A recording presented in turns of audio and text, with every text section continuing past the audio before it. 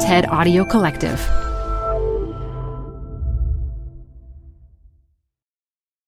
Hi, I'm Debbie Millman. Canva is great for designing visual content for work, no matter what industry or department you work in. Now your next presentation with Canva Presentations. Start with a professionally designed template and use it as a springboard for your design. It's a serious time saver. Time to present but can't be there in person? Enter Canva Talking Presentations. Record yourself presenting and add your talking head to your slides so your audience can watch your perfected presentation anywhere, anytime. Start designing today at canva.com. Designed for work.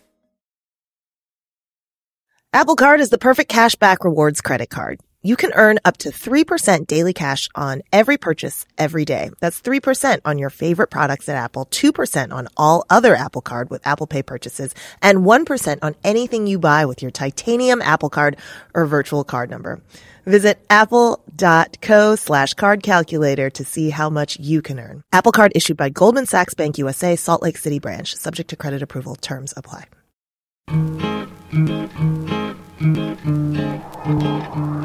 This is Design Matters with Debbie Millman from DesignObserver.com. On this program, Debbie Millman talks with legendary designer Bob Gill about coming up in the profession in the 1950s, about working with the Beatles, and about the problem with many designers today. The vast majority of designers, their idea of a wonderful job is something that's beautiful. They're just not that interested in expressing an opinion. Here's Debbie Millman.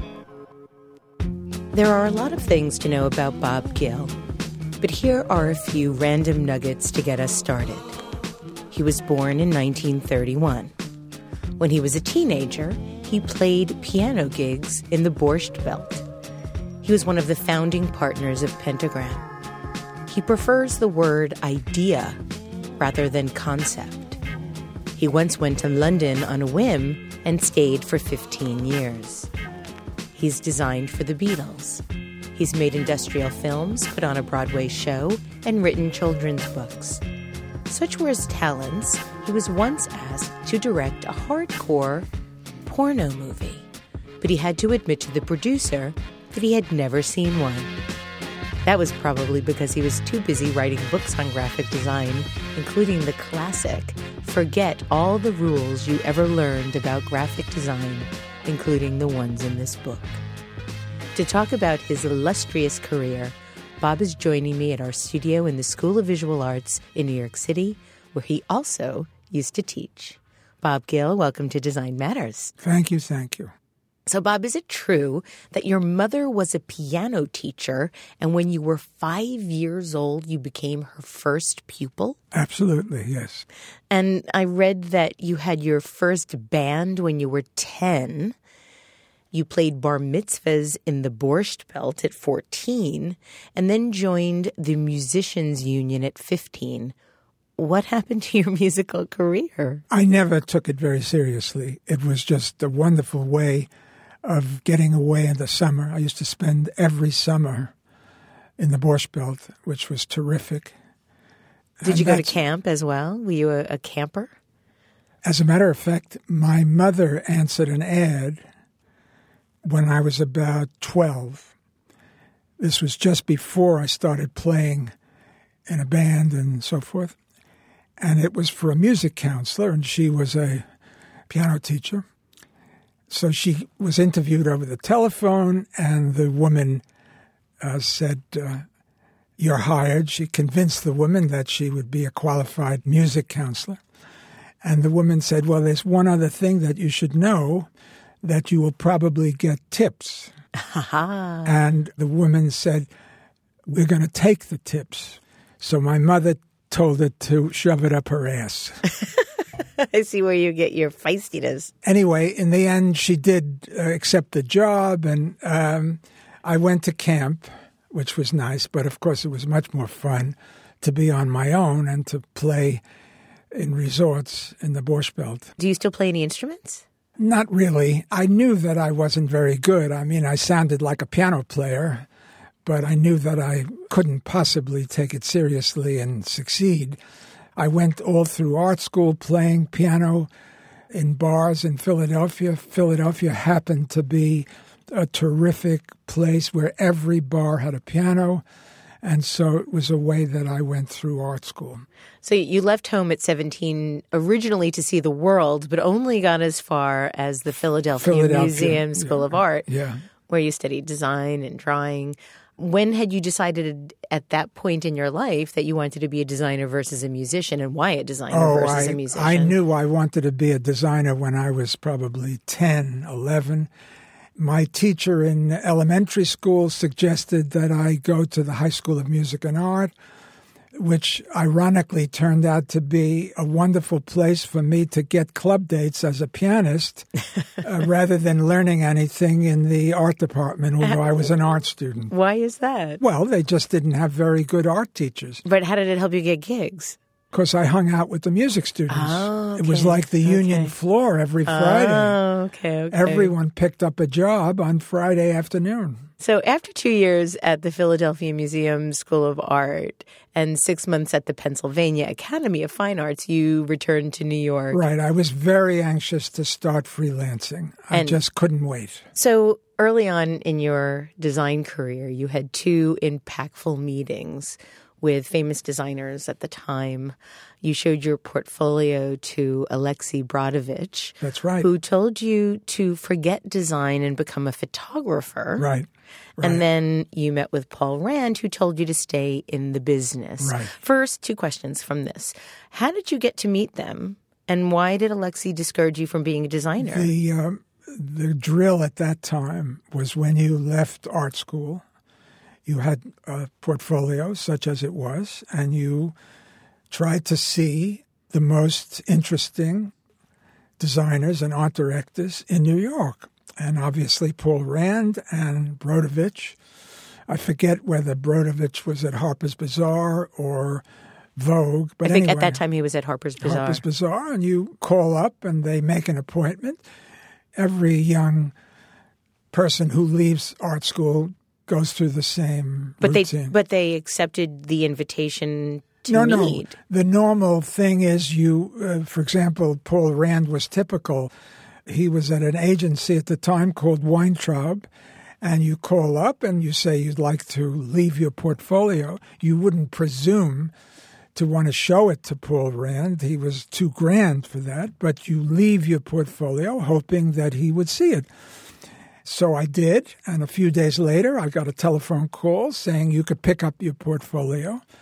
The great man has blessed it and seen it and so forth. So I picked up the portfolio, and there was a note on it saying, Mr. Rand would like to meet me.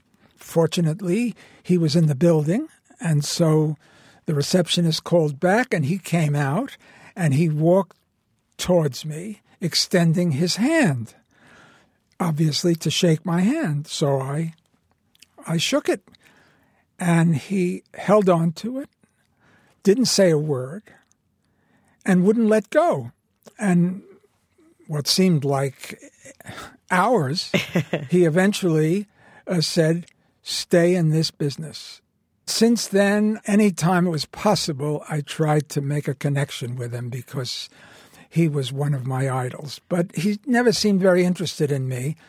He was a curmudgeon kind of a guy, but eventually we became very friendly, and I used to have lunch with him occasionally and so forth. And didn't he eventually tell you that you were his favorite designer? Yes, eventually. It was like pulling teeth, but anyway, he told me that he loved my work very much.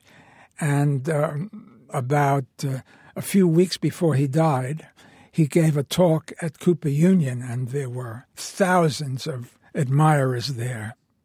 And someone got up and said, who's your favorite designer?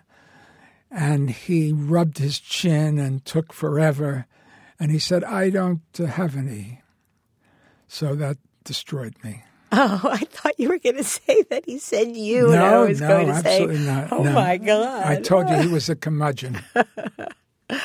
Your first ever design job was to create a cover for Interiors magazine. Yes. How on earth could your first job be the cover of a magazine. Well, again, it was very traditional. Every art student, when they left art school, one of the first stops they would make was Interiors magazine. Yes. It was a very influential magazine at prestigious. The time. Yep. So I, like everybody else, went to Interiors. I showed my portfolio to the art director, and he liked it very much, and he said, I'd like to assign you a cover. Of course, they didn't pay for it. It was such an honor to do a cover for Interiors that they didn't dream of paying for it. After all, the owner was Jock Whitney, who was one of the richest men in America. Anyway, of course, I was thrilled, and I did a cover, and I brought it in, and he liked it, and they published it. And when I brought it in, he said to me, you know, we are so embarrassed seeing these young designers and assigning them covers, and Mr. Whitney doesn't pay anything. He said, why don't you write a letter to Mr. Whitney saying that you appreciate the honor of doing a cover, but wouldn't it be nice if he could pay you a token, $10 or $20 for the cover? What year was this, Bob? In the late 1880s. It was, at that time, $10 was worth $5,000. No, it was the 50s or 60s. Anyway, Whitney got the letter and misunderstood the message. He thought I was blackmailing him into paying me for the cover that I had already done. That was actually on the press. So he sent me by special messenger, you son of a bitch, how dare you put me in this position where your cover is being printed and we are not paying you. He said if I could stop the press, I would. Anyway, a month later, I was passing Brentano's, which was the big bookstore on Fifth Avenue, and I see 5,000 covers in the window. I almost had a heart attack. It was my first published job. So I ran up to Interiors, and the art director, whose name was Mango, was on a stepladder hanging one of 100 covers decorating the reception area of Interiors. And there was a pile of covers on the floor. And I reached to grab some, and he started screaming at me, get out of here, you're not welcome anymore. Whitney told me you're never to step foot in this building. Eventually, I saw a copy of the magazine, and I was horrified. Why? Well, because I signed it Gill, and on the inside it said cover design Leslie Gill. I was absolutely horrified because if it was Freddie Gill, nobody knew of Freddie Gill. But Leslie Gill was a very well-known designer photographer. And I remember saying to myself, someday they won't know who Leslie Gill is. They'll know who I am. And so I had some consolation, but it was really maddening. And then I called Mango, and I said, could he please, on the next issue, could he please mention that they had made a mistake? He said, no, Whitney forbid me to have any contact with you or to say anything about you. So it was Leslie Gill. That was my first baptism of fire. Your illustrations after doing the cover for Interiors began appearing in Esquire and The Nation, 17 magazine, Fortune magazine, Glamour magazine. Yes. And then in 1955, you designed the titles for the CBS sitcom Private Secretary. Yes. And you won your first ADC, Art Directors Club, gold medal for it. Right. And I understand that after that, you got an answering service. Yes. I splurged.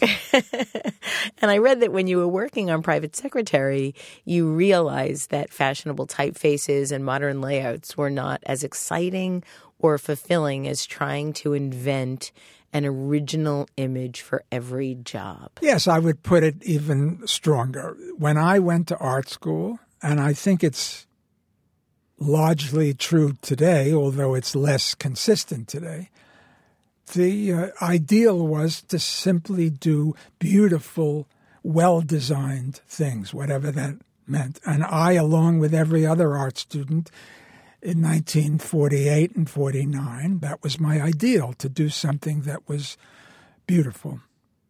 And when I got out and started seeing work, and especially the work of Paul Rand and art directors at Doyle Dane Bernbach, I realized that it was much more interesting not to know what was good and bad. It was much more interesting to invent a good that really did the job, that communicated. After all, it was like a mathematician knowing that the answer is 128 before he knows what the problem is, which is dopey. How could anybody do that? 98% of all the designers, even today, they know what's good and they know what's bad. They could recognize it. So did that mean that you went about creating work in a way that was reinventing some of the questions that were being asked? How did you approach the work? It wasn't so mysterious. It seemed quite obvious to me that, let's say I got a logo to do for a dry cleaner. Instead of sitting in my studio or looking through design books to get inspiration, surprise, surprise, I thought it made sense to go to a dry cleaner and to sit there. I didn't have a definite process that I went through. I just knew I should stay there until I had something interesting to say about dry cleaning. Just to sit there, to ask questions, to see what people were doing, to look at the back of the dry cleaner and so forth. And in the end, of course, you must be honest with yourself. I hoped I was honest with myself. If I had something genuinely interesting to say about dry cleaning, I would listen to this statement and it would design itself. So when talking about the dry cleaning example, is that a hypothetical or was that an actual challenge that you were faced with? No, it's just the first thing that came to my mind. Sometimes I used to go to a dry cleaner and sit there, even if I didn't have to do a job involving dry cleaning, because the naphtha fumes were a great, wonderful turn-on. So sometimes I'd drop in anyway. But in any event, I don't preconceive what is a beautiful logo or a beautiful poster. I let what I have to say about the subject of this poster or this logo design itself. Well, almost. Obviously, I have to help a little, but I hope that I practice what I preach. In 1956, you started teaching here at the School of Visual Arts. Yes. And it was at this time that you became obsessed with problem solving. And I understand that you were relentless with your students and would shout, "Tell me your idea, don't show me a layout." That's right. So why did you use the word idea and not concept? First of all, we will never have concepts. We are not smart enough to have a concept. A concept, in order to be a concept, has to be a very big idea. The Big Bang Theory was a concept. But what do you think about conceptual art then? Art that's based on concepts as opposed to just specific skill in drawing or painting? No, I would say art that's based on an idea. It's based on an opinion. And of course, what disturbs me, which I think is such a shame, that 99% of all the designers working today are still infected with the notion that there is such a thing as a good layout and a bad layout. Go into Barnes & Noble and look at 100 books. Maybe there'll be one, maybe none, where if it's a book about alligators, there's a beautiful photograph of an alligator on the cover. So why do you think that is? Why do you think there's so much? Because designers just don't like to think, apparently. I think it's sad. It's so much more interesting not to know what is a good thing. You make a statement about alligators. Again, I don't know what it is. I'd have to go and spend a week with one. Swimming with the alligators. if I can come up with a statement that's interesting about alligators, I listen to that statement and it designs itself. Let me give you just an obvious... I was going to say, because I don't understand the designing itself part of this. Okay. A very obvious, simple example. I had to do a logo for a company that repairs computers and donates them to schools and charities and so forth. They commissioned me to do a letterhead and a logo and so forth. So I started off with a statement. And having spent some time with them, one of them said, inadvertently, without thinking, they said, a computer is such a sad thing to waste. It's so expensive and we could fix it. Well, I liked that statement, and I thought it had the ring of a quotation. A computer is a terrible thing to waste. So I asked myself, who would say this? Who was the most interesting person who ever lived who would say this? Shakespeare. So that was the logo. Quote, a computer is a terrible thing to waste. I forget what the words were. And then I signed it in italic, William Shakespeare. And surprise, surprise, it's a very interesting looking logo because it doesn't look like any logo that anyone else has ever done. So in 1960, on a whim, you went to London and you ended up staying for 15 years. Yes. You originally took a job as the creative director of an agency, but ultimately felt that that was a mistake. Well, it was a lot simpler than that. I never set out to become the creative director of an agency. A friend of mine, a wonderful designer called Reba Socius, who alas is no longer with us, I was just about to go on a holiday to England.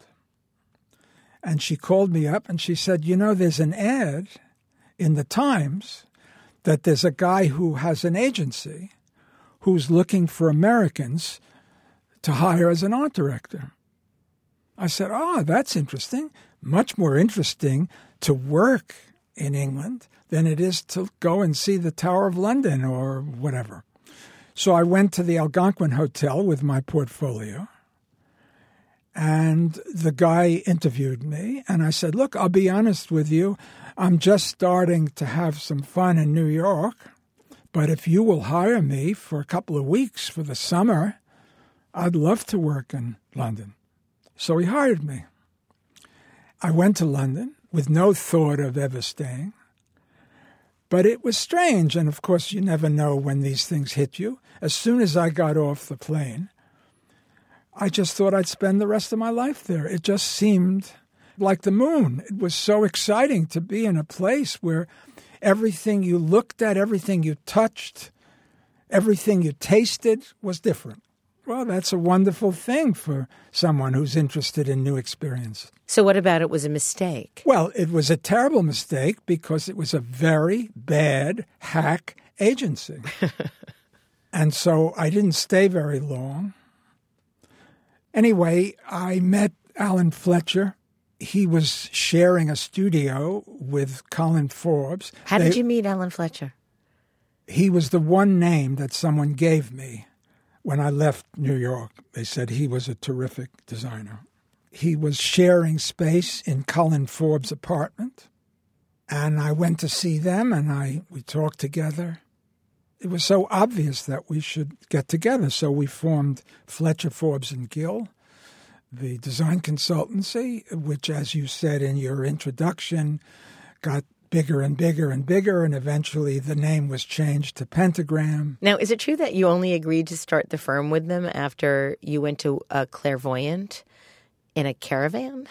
No, that's an exaggeration. First of all, Brighton, which is a British resort outside of London, had a very famous fortune teller. And a lot of my friends who were in the theater would always go to this fortune teller when they were about to start a play or a movie or something to find out if it was the right thing to do. Anyway, I was walking around Brighton. I was on my own, and suddenly I see this shingle Madam So-and-so, and I thought it would be fun. So I went in, and she took one look at my palm, and she said, "Oh, you must sign with these two men. You're going to be very, very successful."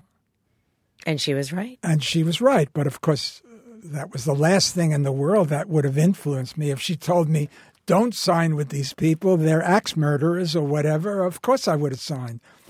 So what was it like? How did you all work together? I mean, this is legendary. Fletcher, Forbes, Gill. How did you all manage to do the work you did? We invented, just like any problem solver, the best way to work together. And how was that? What was that? It was absolutely wonderful. We had 3 glass boxes side by side, Fletcher, Forbes, and Gill.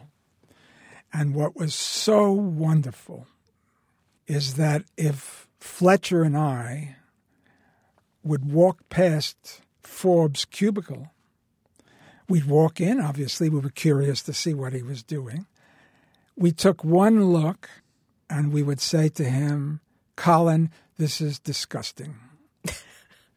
He wouldn't bat an eye. He wouldn't attempt to argue with us because he knew that Fletcher and I were more talented and smarter than he was. So he just threw it out and did something else. But of course, the next day, Forbes and Fletcher would be walking along, looking in my cubicle, and they would look at what I was doing, and they'd say, "Bob, this sucks. This is terrible." Again, I knew they were right because the two of them were smarter and more talented than little me. I wish every design partnership has this kind of a relationship. It was just terrific, and it lasted about 7 years until it started to get so big that it wasn't my scene any longer. Now, how did you go about first getting work? Is it true that it took a year for you to get a telephone? Yes. Britain in the early 60s was just like a desert island, especially compared to New York, which was much more sophisticated and much more advanced. And so everything took a long time. How about getting work? How fast did you get work? Well, as Fletcher used to say, it was like shooting fish in a barrel. Why? So it was easy. Fletcher and Forbes were very well known. And I was a bit of a celebrity because I had come from New York. We wrote a book which sold 100,000 copies. 100,000 copies. As I say, it was like shooting fish in a barrel. We were very successful very quickly. I had a one-man show at the Stedelijk Museum in Amsterdam. It was just wonderful, wonderful. So in 1967, by 1967, the company was getting bigger and bigger and bigger. You started to add Pentagram. Architecture and I left. too. Yeah. So why did you decide to leave? What made you decide to say, "You know what, I don't want to do this anymore"? It was getting too big. I've never done a very big, important job in my life. It just makes it easier to do a good thing for a dry cleaner than it is for General Electric. Oh, but Bob, I mean, I have hundreds of questions here about projects that you did for Beatlemania. And when the Beatles started their own label called Apple, they called me. Right. So how does this not doing big jobs fit into that statement? Doing a record sleeve. First of all, it was not a Beatles record. It was a George Harrison score for a movie called Wonderwall. They commissioned me to do Wonderwall, and I did it. They all gathered around to judge it and so forth. Including George? Including everybody. And George? Yes, George. Paul, John, and Ringo all looked at it? Together. Yes. So you hung out with them? They were inseparable, the four of them. Anyway. What was that like to hang out with the Beatles? I thought they were shipping clerks. Anyway. Of course you did. I don't want to bore you with the description of the album cover that I did, but it consisted of a brick wall. I know what it looks like. And the movie that Harrison wrote the score was about a very boring civil servant who lived in a bed-sitting room next to a wild group of hippies, and he used to listen at the wall to God knows what he fantasized was going on there. So I thought it would be fun to do a brick wall. And Harrison looked at it and he said, I love it, but I want you to remove one brick. There were about 5,000 bricks in my painting of a brick wall. I said, George, that's very corny, George. You don't have to. He said, well, it's my fucking album and I want that brick removed. So I had about 10 seconds to decide to tell him to shove it or, yes, sir, no, sir, 3 bags full, sir, because it was an important job. But the fun of it was a few months later after it came out, I was interviewed by some design magazine and I put the brick back in. So what ended up representing me was the brick wall with the brick replaced. So, Bob, after you left Fletcher Forbes Gill, yes, ultimately that organization, that company became Pentagram, yes, one of the best and biggest design firms yes, in the world. Yes, it's amazing how long it's lasted. They still do a very nice job. Do you have any regrets in leaving? Yes, of course. Oh, you do? Of course I have. I've made a terrible mistake. I should have been the partner who stayed in the corner and did my own thing, and I could have been a rich man. Of course I have regrets. But you can't be so smart about these things. You just do what you have to do. How do you recover from something like that? How do you, if you think back to something that you did, a decision that you made that you feel was a mistake, how do you propel yourself forward and not get stuck in the notion of that was a mistake? I don't dwell on it. No. Obviously, if you dwell on something that was sad or that was a mistake, it's it's devastating. But I'm the last person to dwell on these things. Good for you. Oh, absolutely. And I'm not just talking like that. I mean, no, I'm very fortunate that I don't dwell on these things. I certainly have had a wonderful career, so I can't very well say how unlucky I've been. It's just that I probably could have had the same career if I stayed. Let's talk about your good friend and great designer, another great designer, Robert Brownjohn. How did you first meet him? Brownjohn was a partner with Chimaev and Geismar. It's funny, when I got to London, the highest flat in London was, I think, the 18th and 19th floor. It was a duplex. They had just built it. It was called the Camden Hill Tower. So naturally, I wanted to live there, and I did live there. Brownjohn lived in the same building, and that's how we became friends. Obviously, I knew him from New York, but of course, being two Americans in London, we obviously had a lot in common. Also, I was very pleased because I think Brownjohn was absolutely brilliant. And I was very flattered when he stopped designing and he started doing commercials and film titles. He hired me to do the designing. I did the logo for his company and I did ads for him. One of the ads that I loved, because Brownjohn looked like a maniac. He gained about 100 pounds and so forth.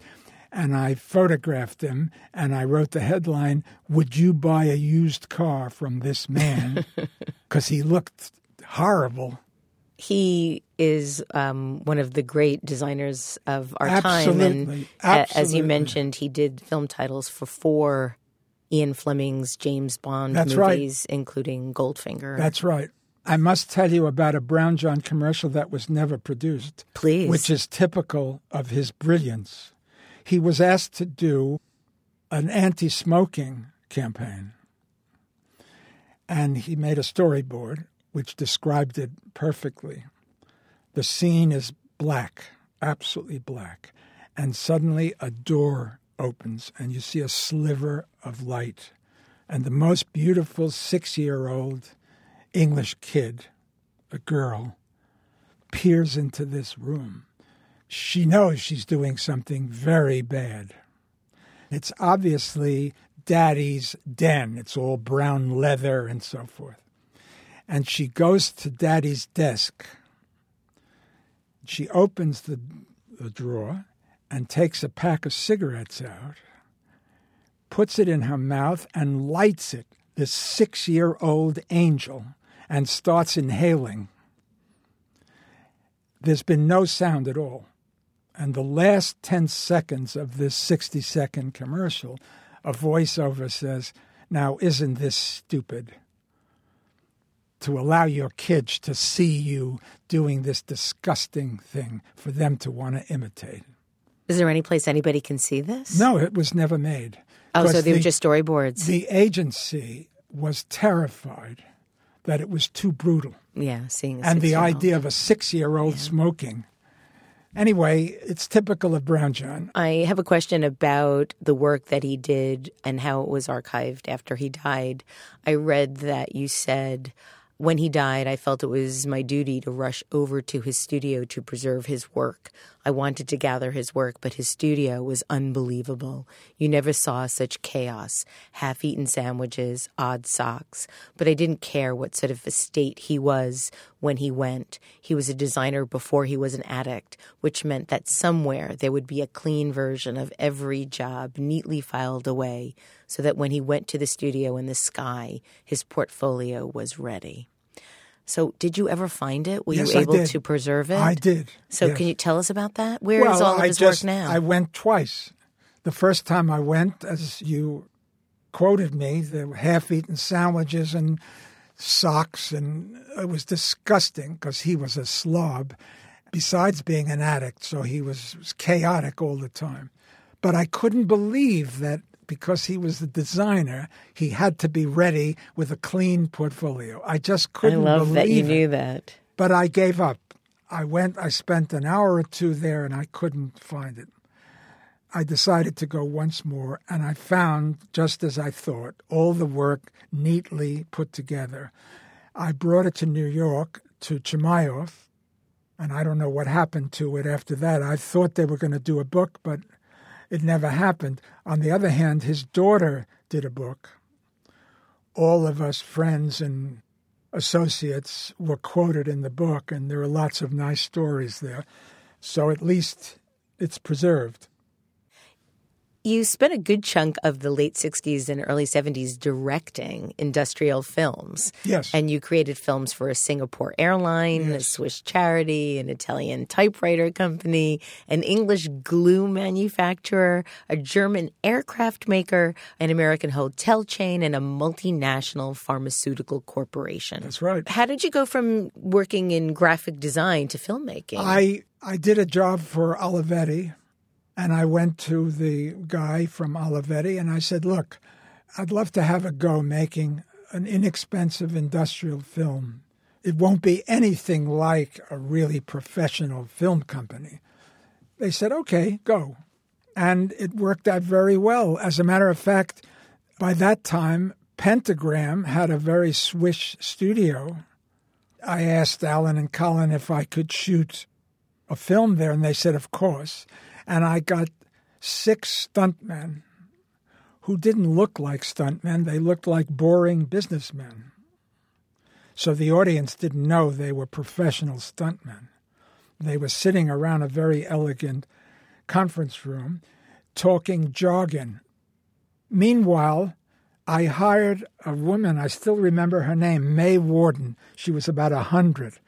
She was a very experienced English character actress. And she was the tea lady, so she came into this elegant boardroom with a trolley pouring tea, and these 6 guys ignored her, and they started arguing. 20% is not accurate, and then they jumped in and so forth. But, of course, they were stuntmen.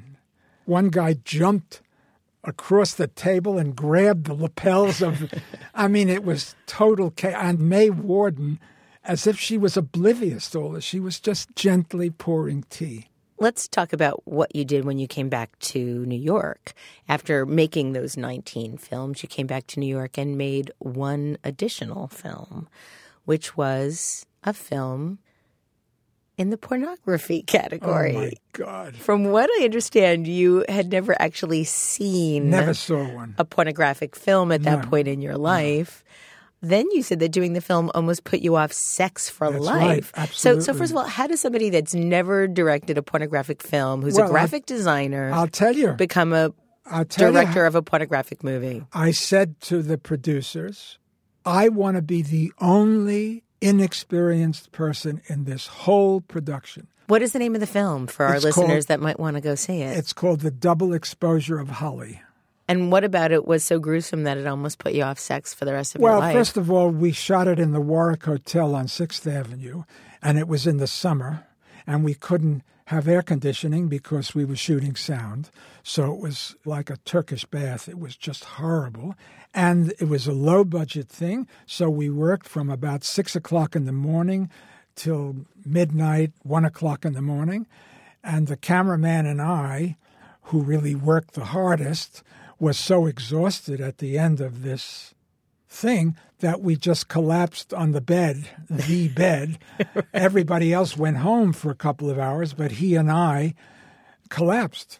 I think the most interesting thing about it was that when I mentioned this, that I was directing a porno, I suddenly rose in people's estimation. They thought that this was the most amazing.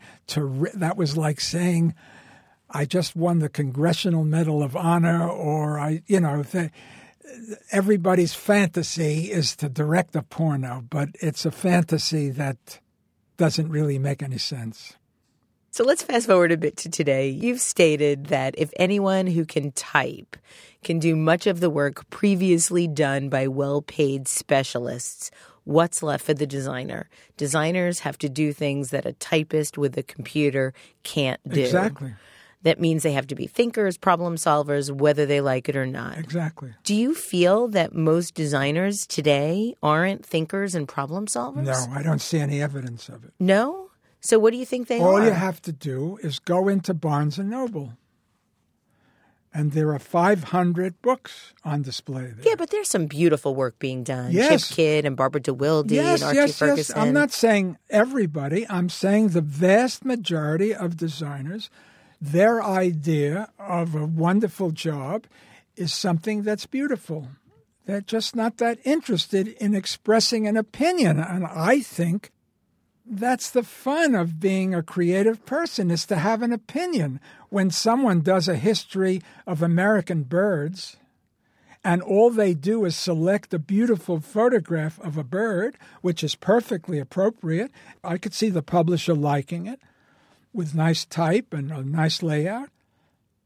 But what a shame for the designer to have no opinion about American birds. So do you think that that's the failure of the designer, or do you think it's the failure of the client?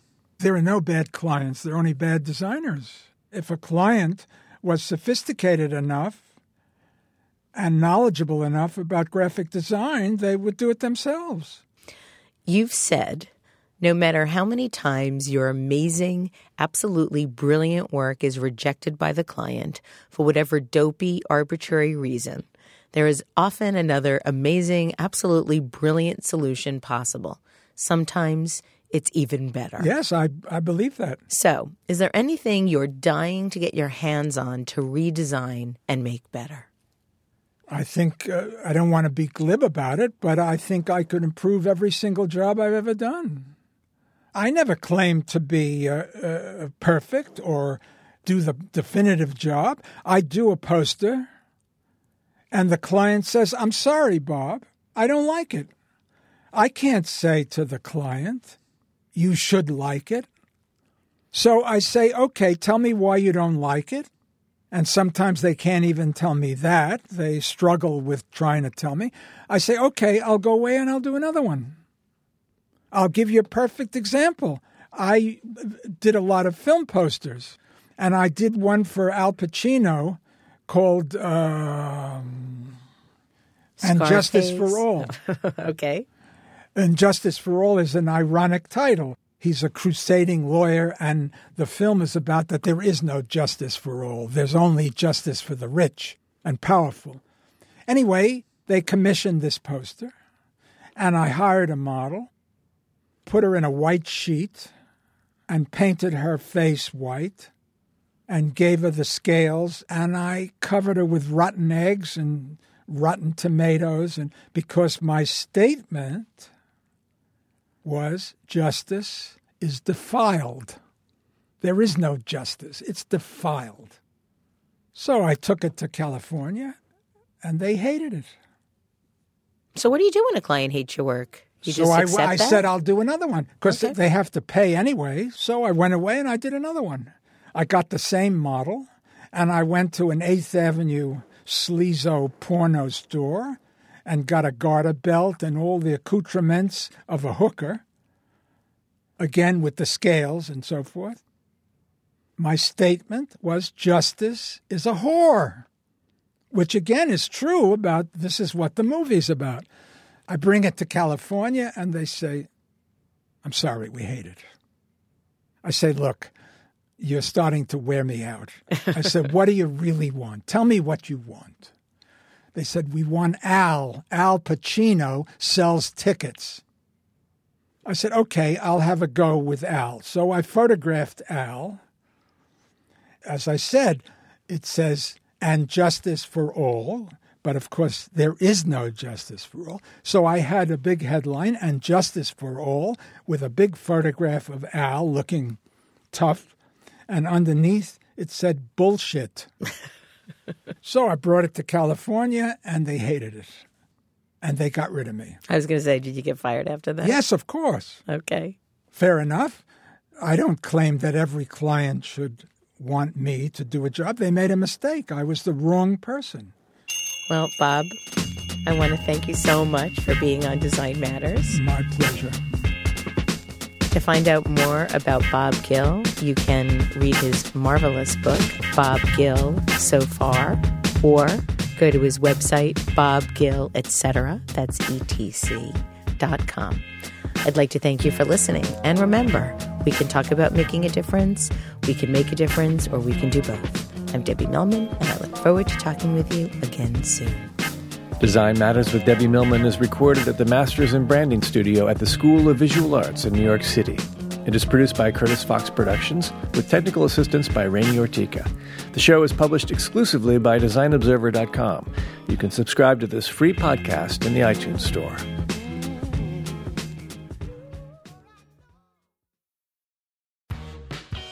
You're growing a business, and you can't afford to slow down.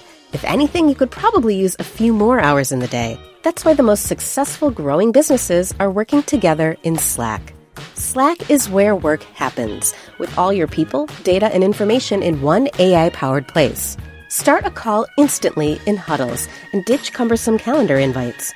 Or build an automation with Workflow Builder to take routine tasks off your plate, no coding required.